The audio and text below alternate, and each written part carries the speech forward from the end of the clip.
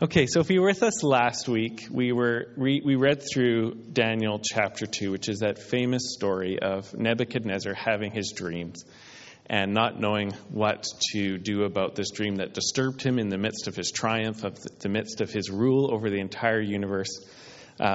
This dream disturbed him, and Daniel was God's man to rescue all the wise men from destruction, as well as interpreting for... I'm going to try to hold the mic up even higher. Is that okay? Is this a bit better? You get the low tones now. That's good. Please turn the subwoofer up to 11. All right. So now we're going to be in chapter 3. And this is the story of when Nebuchadnezzar sets up a golden image to himself. And a few of Daniel's friends won't bow down to this image. And they're thrown into the fiery furnace. Did anybody ever read this story once a year when you were going through Sunday school as a child? Yeah, good. So we've got some background here. And so I'll probably just read a chunk and then make some comments, and away we go. This is Daniel chapter 3. King Nebuchadnezzar made an image of gold whose height was 60 cubits and its breadth was 6 cubits. He set it up in the plain of Dura in the province of Babylon. Then King Nebuchadnezzar sent to gather the satraps, the prefects, and the governors, the counselors, the treasurers, the justices, the magistrates, and all the officials of the provinces to come to the dedication of the image that King Nebuchadnezzar had set up. Then the satraps, the prefects, the governors, the counselors, the treasurers, the justices, the magistrates, and all the officials of the provinces gathered for the dedication of the image that King Nebuchadnezzar had set up. And they stood before the image that Nebuchadnezzar had set up. And the herald proclaimed aloud, "You are commanded, O peoples, nations, languages, that when you hear the sound of the horn, pipe, lyre, trigon," which sounds like a superhero name, "harp, bagpipe, and every kind of music, you are to fall down and worship the golden image that King Nebuchadnezzar had set up. And whoever does not fall down and worship that shall immediately be cast into the burning fiery furnace. Therefore, as soon as all the peoples heard the sound of the horn, pipe, lyre, trigon, harp, bagpipe, and every kind of music, all the peoples, nations, and languages fell down and worshipped the golden image that King Nebuchadnezzar had set up." So what in the world is going on here? So you'll remember from the last chapter that King Nebuchadnezzar had this dream about this big idol. So he had a dream of it, and he was told that his kingdom represented the golden head. Do you remember this? Now, I don't know for sure, but I wonder if Nebuchadnezzar got it into his head, well, since I'm the gold head in this image, maybe I should make one of these. Since I'm so great, maybe I should make one of these images to just let everybody know, hey, God gave me this dream about how I was this golden head of this image, and so I've made one, and we're all going to come and bow down to me. I don't know for sure, but I wonder if that's what's going on. And the Bible tends to not get into too many details about images and idols and stuff like that, because God hates these things. He hates it when somebody makes something and calls it God, or takes something God has made and calls it God. It's insulting. It's disrespectful. God is right there in the room while everybody is worshiping metal. And so he doesn't go into great details about why people do it or what they do, because the story is not so much about, it's not like an archaeological dig where people are trying to get into the details of what people did in the past. It's a story about fallenness. It's a story about people getting it wrong. And the main point of this story is what God does in this. So we don't totally know why Nebuchadnezzar did this, but wouldn't it make sense? If you've got this madman who owns all the gold in the world and he had this dream about a gold head and is told that this is him, he would be like, oh, maybe I should make one of these things just so everyone can know about how awesome I am. And so he sets up this image for worship, which kind of makes it a religious event. And at the same time, he gathers together satraps and prefects and governors, and he invites all the rulers of his nation, Whether it's the justice angle with the justices, so those would be the judges, or whether it's the prime ministers or the mayors, whatever we would call them, he invites all the government officials to come to the worship of this image, what makes it a governmental event. So this is covering all the bases. All the government is there to worship religiously this image that Nebuchadnezzar has set up. And one of the things that strikes me about how this story opens is how the Bible is going out of its way to say that it's all the peoples and all the nations and all the languages are gathered here together. What does that sound like to you? If you've been around for a while, I've been talking more about world missions, and the goal of the church is actually to gather together in one people, all the nations, and all the peoples, and all the languages. So here's Nebuchadnezzar kind of setting up this anti-church, whereby compulsion of force of law, he's gathering together all the nations for worship. But they're not there to worship the living God. They're there to worship who? Nebu and his statue. And it doesn't sound like a grace-based relationship, does it? It doesn't sound like a relationship based on the kindness of God, because the herald says, whenever you hear any kind of music, I don't know what a trigon is, I bet it was rock. I guess it was the new hip thing. It was the 8-string electric guitar of its day. But whenever you hear anybody playing any music, you have to bow down. So this is worship by compulsion. And the cost of not bowing down to this image was death.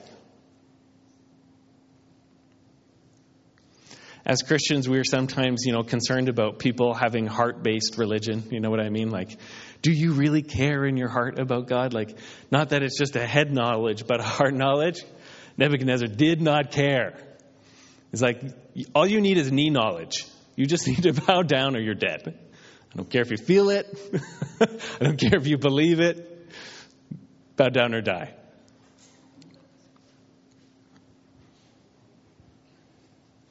Okay? So that was the scenario. And everybody did it. Verse 7. When they heard the music, all the peoples, nations, and languages fell down and worshipped the gold image that Nebuchadnezzar had set up. Now, one of the things you can say about this is that this is typical for the world. We live in a fallen world. We live in a broken world. And without God, the true God in Jesus Christ, laboring by the power of the Holy Spirit to reveal himself and cause people to believe, this is what happens. You will have a government that sets itself up to be God, and by compulsion and threat, forcing people to the kind of worship it demands. This is the history, in fact, of most of the Christian world. Whenever it falls away from true belief, usually what gets set up is some kind of socialism or communism, and what you get very quickly is some kind of tyrant or dictator demanding worship on pain of death. So this is normal. Alternatively, you have Christianity, which has had some high points and low points, but where do you get these cultures coming from that respect individualism and respect people's right to worship and free speech? Where do these things come from? They come from a people who have been taught by God, you can't actually make people believe things. Only God can make people believe the truth, and so you need to find a way to live with people who don't believe the truth yet. And they need to be respected, and they need to not be violated. And you can't just show up with soldiers and say, worship Jesus or you're dead. Because Jesus doesn't even receive that kind of worship. You're worshiping some other God when you try to compel people to worship Jesus by force or by violence. Jesus doesn't even receive that. But this is the world. And the world regularly wants to set up paradise on earth. The world regularly, everybody knows that something's wrong, right? You have to be a complete fool to think, yeah, this is great, life's great. Then you get sick, and then you're like, oh, this is the worst thing ever, or we fight with each other. Life's great. And then your friend takes the last bit of the chocolate ice cream at Co-op and right before you got there, and then you're not speaking it for the next 5 years. And we all know that the world is messed up and broken. 99% of what we do in response to that is making things worse, though. And here's Nebuchadnezzar. He knows he lives in this world where people fight and kill each other. He believes he's commissioned to conquer the world for the good of the world. And in one sense, God did call him to do that. But he thinks that he's the point, to gather all the world and all the nations around himself for worship. And he's going to compel unity and peace and justice in the land. The cost is that if you don't bow down right now, you're dead.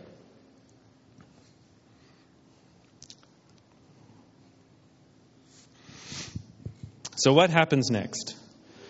Verse 8, therefore at that time certain Chaldeans came forward and maliciously accused the Jews, and they declared to King Nebuchadnezzar, O king, live forever.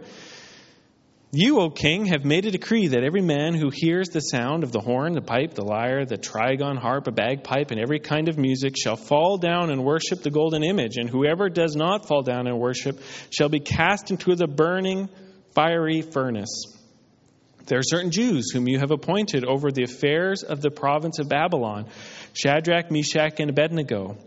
And these men, O king, pay no attention to you. They do not serve your gods or worship the golden image that you have set up. Okay, so this is how we got here. Remember, after Daniel revealed the dream to Nebuchadnezzar in the last chapter, Nebuchadnezzar promoted Daniel to be the highest governor in his country. He sets him over all the province of Babylon. And Daniel doesn't really want to be doing this job alone, at least, so he asks for a favor. This is the end of chapter 2, and he asks that Shadrach, Meshach, and Abednego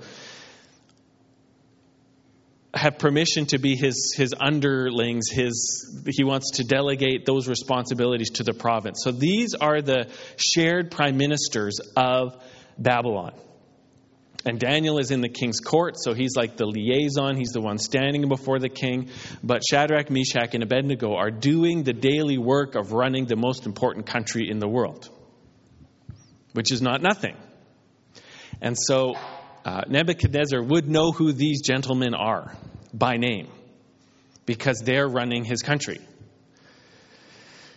Now, one of the things that happens is whenever religious stuff is happening, whenever governmental stuff is happening, whenever somebody makes a law, whenever somebody does anything, there are people who can find ways to manipulate it to their own ends. And when you're in government, in the most important government in the world, everything can become a power struggle for you because there's so much power and money and prestige up for grabs. United States elections. Sorry. But it's true. Guess what's going to happen 4 years from now? There will be rioting in the streets again. Every 4 years until there's no people left to riot or no streets left to riot in. They're the most important country in the world and there's so much power and money up for grabs.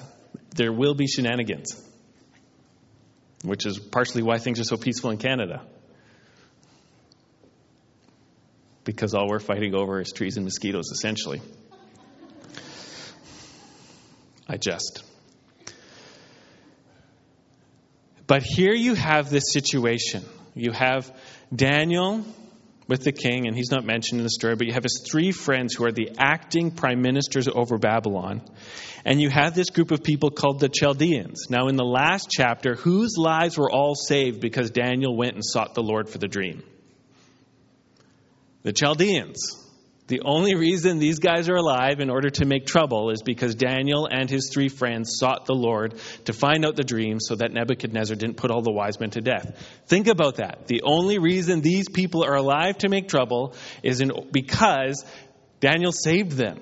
And Shadrach, Meshach, and Abednego were praying and they were saved. But with this idol and with this law, they see an opportunity for themselves to position themselves into a greater place of authority and power. They're like, ah, Shadrach, Meshach, and Abednego, they're Jews. They don't believe in idols. They believe in this invisible God, like there's such a thing. They believe in this living God, like there's such a thing. Here is our opportunity to get rid of these guys. I don't believe they actually care about Nebuchadnezzar that much. I don't believe they actually care about the idol that much.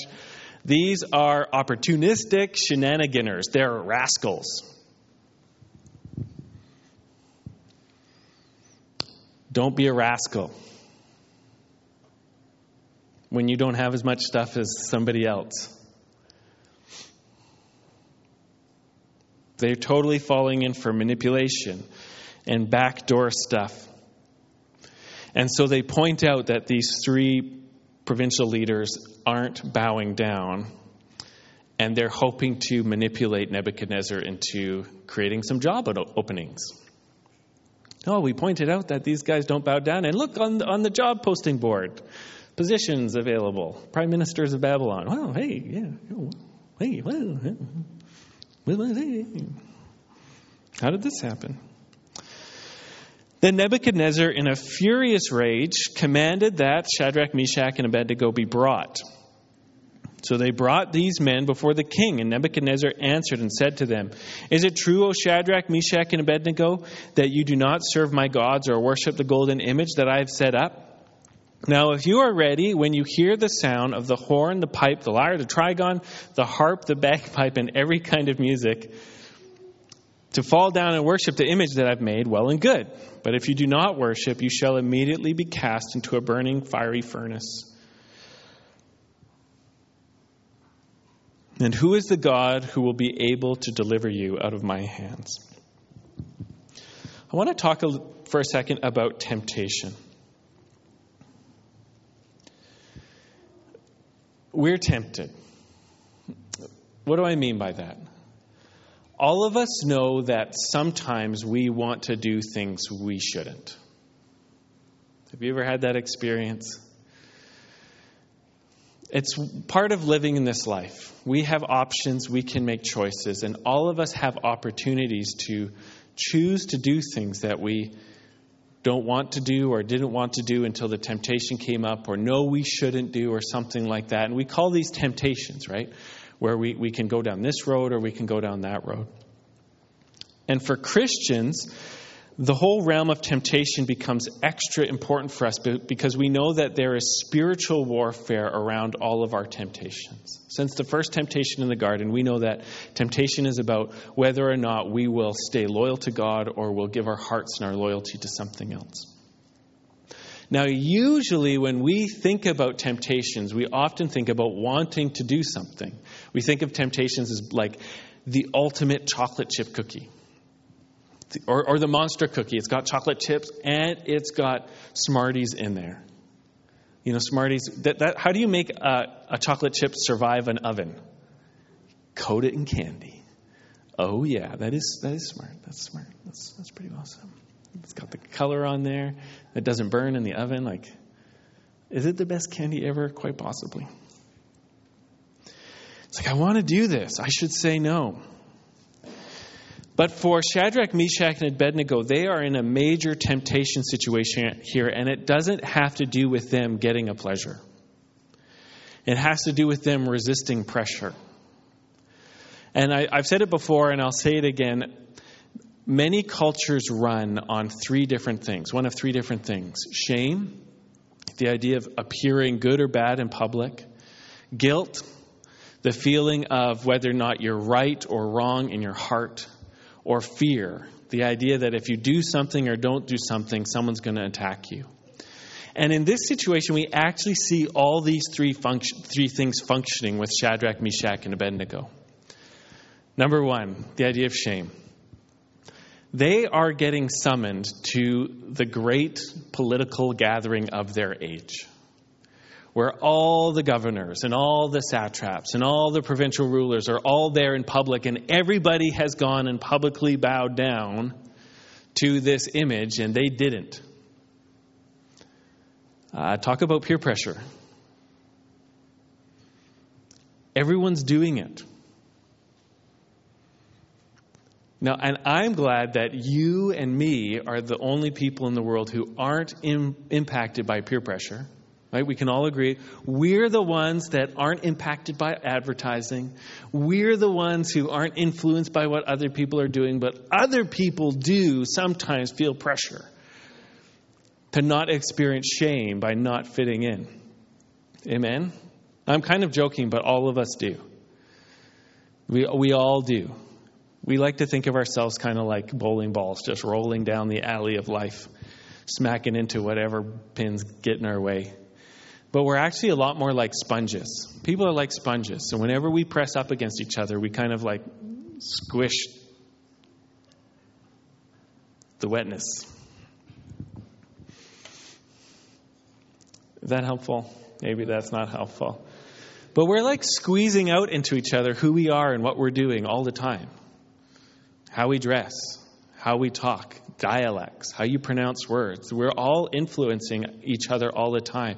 And so as much as we would like to think, yeah, I don't mind what everybody else is doing, how everybody's just thinking, the reality is that unless you're working hard to resist the pressure of shame and peer pressure, you're in it. We're already in it.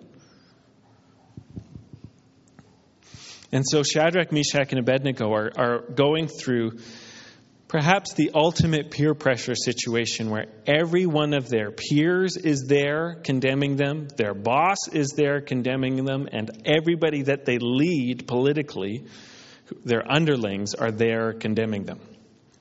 And they're exposed to public shame and humiliation. What about a sense of guilt? Okay, so they're brought before Nebuchadnezzar, and he is the judge of all the world. And so this is a trial. There's been this accusation against them. You are guilty of not bowing down to the image. And they're summoned, again, by soldiers, brought into the room of the king. And he says to them, this is their trial. You have been accused of being guilty of not bowing down. If you're willing right now, so I've got my harp player right here. I've got Captain Trigon right there, ready to squeeze his bagpipes and make some music for you. And you can bow down to the image right now, and I will declare you innocent of all charges. But otherwise, you will be guilty.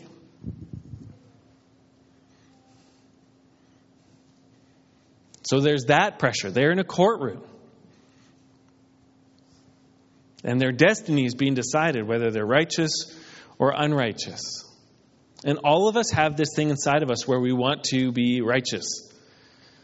Right? Do you know how few Facebook posts I see? List of idiot things I did this week. Blah, blah, blah, blah, blah, blah, blah, blah. Watch me blow it as a parent. You know how many videos of them blowing it as a parent? We put the awesome, cute moments up there, and I think that's fine. But we hide our guilt. We hide our unrighteousness. We want to appear to be doing good in the sight of the world. And then the fear aspect. It's not like they're just going to lose some friends over this.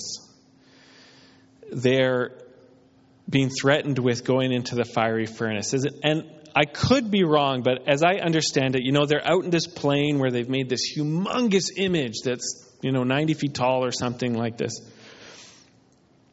And in order to make a big metal image that big, you need to do a lot of melting of metal. And in order to do a lot of melting of metal so that you can cast it into the shapes it needs to be, you need a really big furnace. And so as I understand this would be the furnace that this image came out of. Does that make sense? Because it's kind of a weird thing. We're going to throw you into a furnace, like they've got some portable furnace, like it's Danny's Whole Hog, but for criminals. It's like just driving around with our super long barbecue, and if you mess around with us, your lunch. It's not probably like that. It's probably like they'd set up this humongous furnace in order to cast all this metal to make this image. And these guys are being threatened with going into the same furnace that had made this metal image. How did they respond? Then Nebuchadnezzar, in furious rage, And Nebuchadnezzar, is so angry that he doesn't think there's a God in the world that can save these guys. Shadrach, Meshach, and Abednego answered and said to the king, "O Nebuchadnezzar, we have no need to answer you in this matter. If this be so, our God, whom we serve, is able to deliver us from the burning fiery furnace. And he will deliver us out of your hand, O God. But if not, be it known to you, O king, that we will not serve your gods or worship the golden image you have set up." Now, I said a moment ago that temptation, whether it's to avoid shame or guilt or pain, or temptation in order to get pleasure or something like that, ultimately is about loyalty.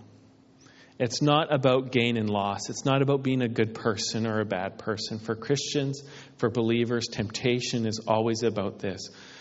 Who is your God? And will you be loyal to the living God? It's always a loyalty issue. In the garden with Adam and Eve, it wasn't about the fruit. It wasn't even about the snake. It's in your heart, will you be loyal to God? And that's why this is their answer. They're just like, and for me, they're surprisingly respectful. Oh, you can cancel the trial. Just so you know, cancel the trial. It's okay. We don't even have to talk this over. We're going to be loyal to our God, and that includes not bowing down to your image. If he saves us, which we expect he will, great. And if he doesn't, we still won't do it. It's a loyalty first issue. Which is challenging for us because North Americans are kind of a what have you done for me lately kind of people. Have you ever noticed that? I can promise you, with whatever happens in the American election or the next Canadian one, no matter how much money gets spent, we won't be satisfied. Have you ever noticed that? There's never been a country in the world where somebody's been like, we just spent $360 billion on saving you from COVID. And nobody's really gone, that's good. We're good then. Good.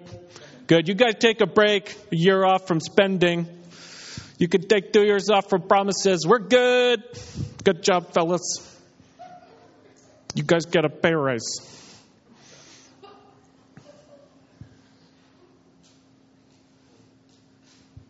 No, we want more.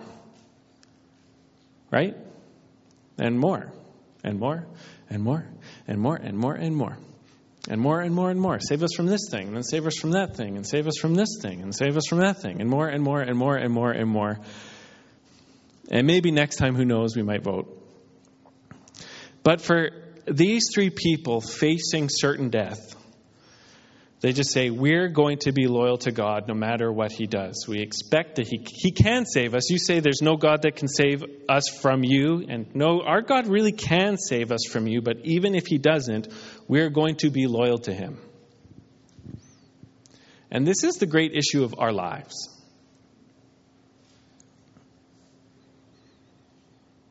Will we be loyal to God? And when we aren't, it's a faith issue because we've stopped believing something true about God that makes us think that we need to go somewhere else for our protection, our provision, or something like that. That's how our hearts work. Okay, maybe I won't speak for you. For me, I'm pretty convinced that if I believed the entire truth about God, all the way from the top of my head to the toes of my feet, how good he is, how strong he is, how loving he is, how kind he is, if I truly believed everything that he has truly done for me in the cross, then I'd just be loyal to him. I'd face everything with, God's got it. He's still good. He still got me. And then the temptations would just get smaller and smaller and smaller because I wouldn't be thinking, I need to provide for myself in this situation. Or, I need to go find a savior in this situation. Or, I need to defend myself in this situation. Or, I need to attack that problem in this situation. Because we know that our living God has us.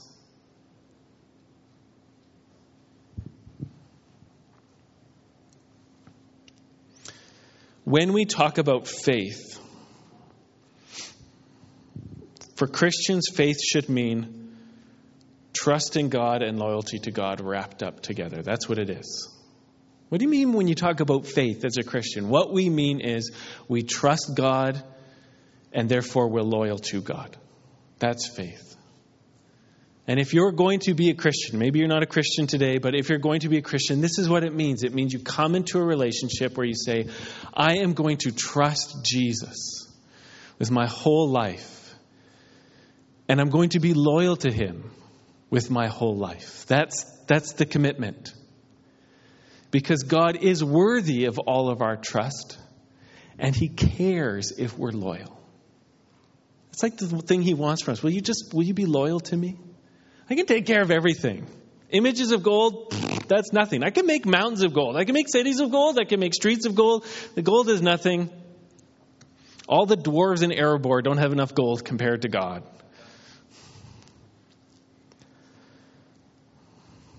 The hardest thing in the world is to get fallen sinners to trust God. And the only way to get there was to have his own son die for our sins on the cross so that we could be forgiven for everything we've ever done wrong against God and everything we ever will do wrong against God. And then after Jesus is raised from the dead, to send the Holy Spirit into the world in order to give us a new birth and a new heart and a new life and a new existence that is empowered by God to be able to trust God and be loyal to God. That's our gospel.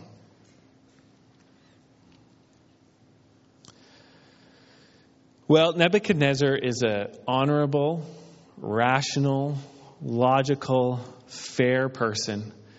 And so he responds to these people's expression of faith with kindness, understanding, and equanimity, which is a great word. Let me tell you all about it.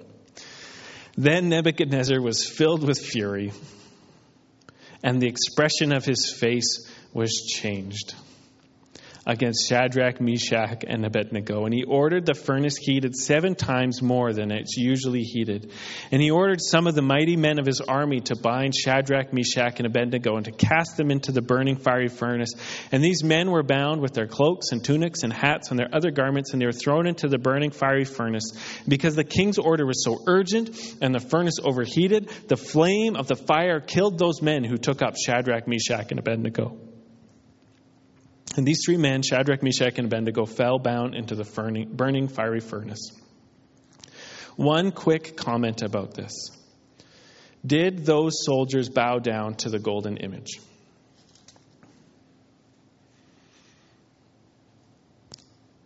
And did it save them from the flames? The soldiers. Did the soldiers bow down to the image? Yes, they did. Did it save them from the flames? No, it didn't.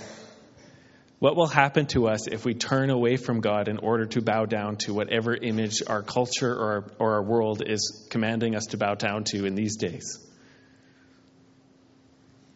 It won't save us. This is a crazy thing in this story. The only people who die in this story are the soldiers, the obedient soldiers. They had the wrong God. That was their problem. It wasn't their job performance. It wasn't whether or not they were stud muffin beefcakes, because they were the mighty men in the army. They had the muscles. They were obedient. They did the bowing down thing. They had the wrong God. And so as they attempted to persecute the people with the living God, it cost them their lives. The king Nebuchadnezzar was astonished and rose up in haste, and he declared to his counselors, "Did we not cast 3 men bound into the fire?" And they answered and said to the king, "True, O king." And he answered and said to them, "But I see 4 men unbound, walking in the midst of the fire, and they are not hurt.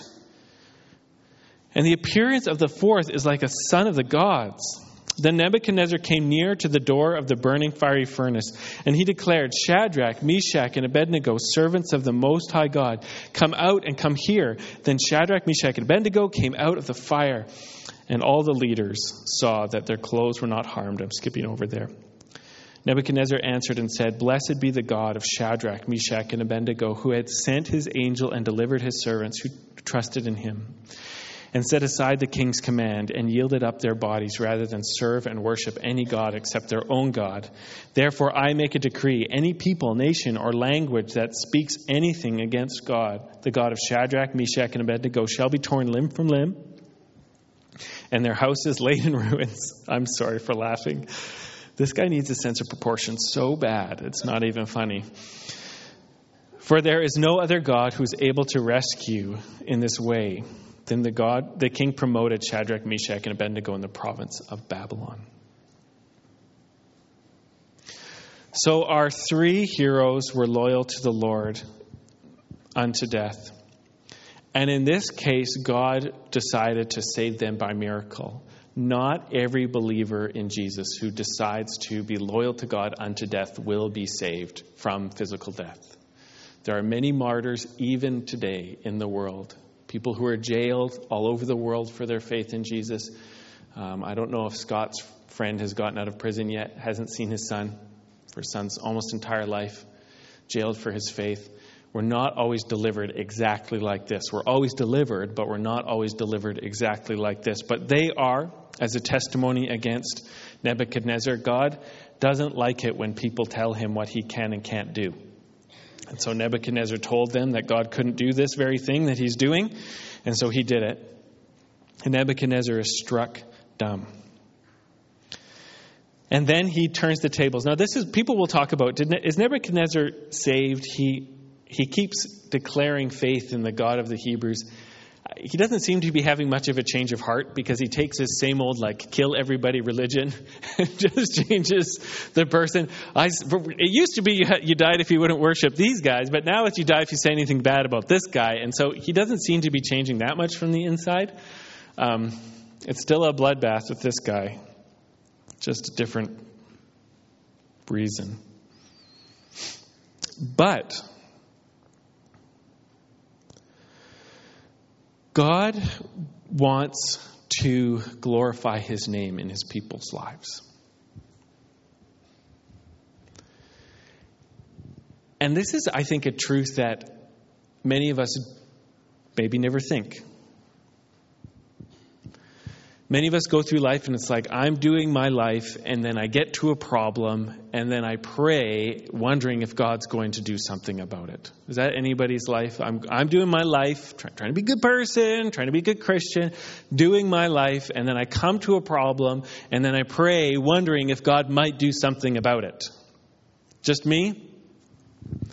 Okay, this story teaches us that God is on the lookout to glorify his name in people's lives who want to serve him. He wants to do this. When you wake up in the morning, God is eager to glorify his name in the lives of people who want to serve him. This isn't something that we should wonder about. Does God want to answer prayer? Yes, he does, to glorify his name in the life. He wants unbelievers to realize something weird is going on in the lives of Christians. Because Nebuchadnezzar, again, this is take two for him, maybe even take three. He doesn't deserve to see the glory of God in action. If he just had an aneurysm, as soon as Shadrach, Meshach, and Abednego walked into the room, if he just went like fish out of water on the ground dead, that's more than he deserved. He didn't deserve to see God's glory. He didn't deserve to see an angel walking around in his own fiery furnace as he attempted to assassinate God's people. He didn't deserve any of this stuff, but the God of the universe is eager to make his name praised and known in the lives of people who don't know him yet. And so God humbles himself and reveals himself to Nebuchadnezzar again in order to get Nebuchadnezzar to proclaim afresh that the God of the Jews in this age and the God of the Christians in our age is the living God and actually acts on behalf of his people. That's what God is like for you. And you. And you too. Not just older sisters. In fact, sometimes God likes to mess things around by choosing the younger one. Watch out. This is our God, the God who is eager to act on behalf of people who will show loyalty to him in trial. And yes, it can be confusing. And yes, he doesn't always act like this is the weird thing. This is the weird thing. Can we just look at the weird thing for a moment? What was Shadrach, Meshach, and Abednego doing right before the attempted fiery death? They were serving the king of Babylon. What was their reward for being faithful to God when the king was saying, I'm going to kill you? A promotion serving the king of Babylon. Think about that. Imagine if you're faithful to God and what you get is more responsibility and more time spent serving the guy who just had you killed, except for miracle. Somebody? Are you with me here? This is weird. This doesn't make sense. God, we were loyal to you with this crazy murderous maniac, and our reward is more responsibility under him and more time spent with him? So I'm just pointing that out because if we attempt to judge the Lord's deliverance, we're going to hurt ourselves and mess ourselves up. But if we're in for what he decides to do, it's going to be a great story. And that's how you know that I'm really making a point in the message, because the sun bursts through the clouds and the entire room lightens up, and then it disappears as soon as I start talking about it.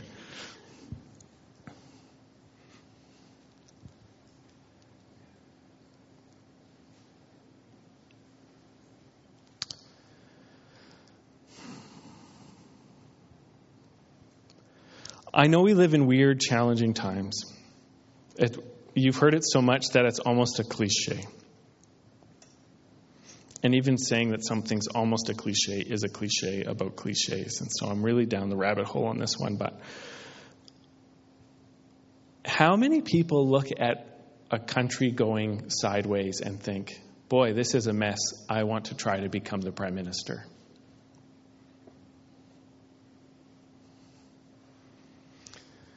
How many people like Daniel go through a time where God's people are being punished for their lack of loyalty and think, boy, I want to go get a PhD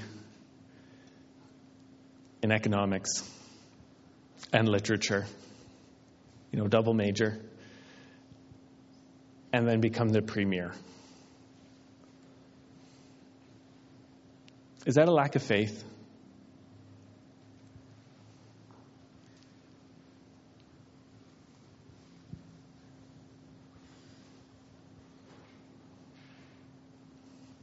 This was like the worst time in the history of Israel, and God's plan was to make his people take over the place. And every time they are loyal to God, they get promotions in the pagan kingdom. So weird.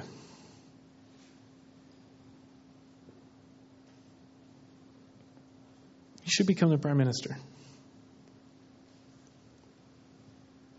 That'd be a great place to glorify God. Don't hire your mom for anything when you become prime minister. It won't go well. All right, well, I think the team has another song for us, so can I invite the team to come up?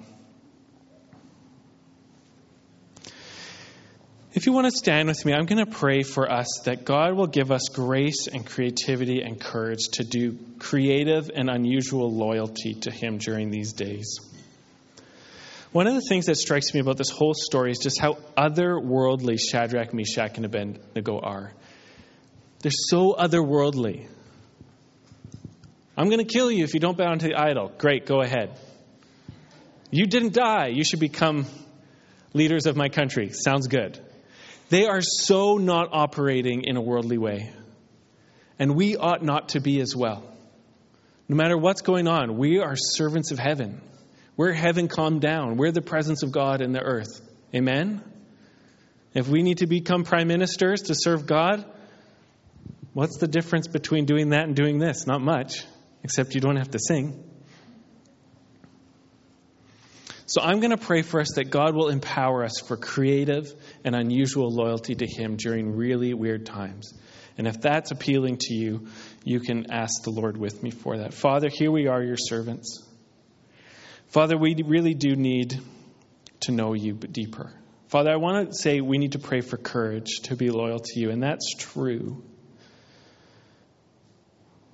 But that kind of courage just comes from knowing you so deeply.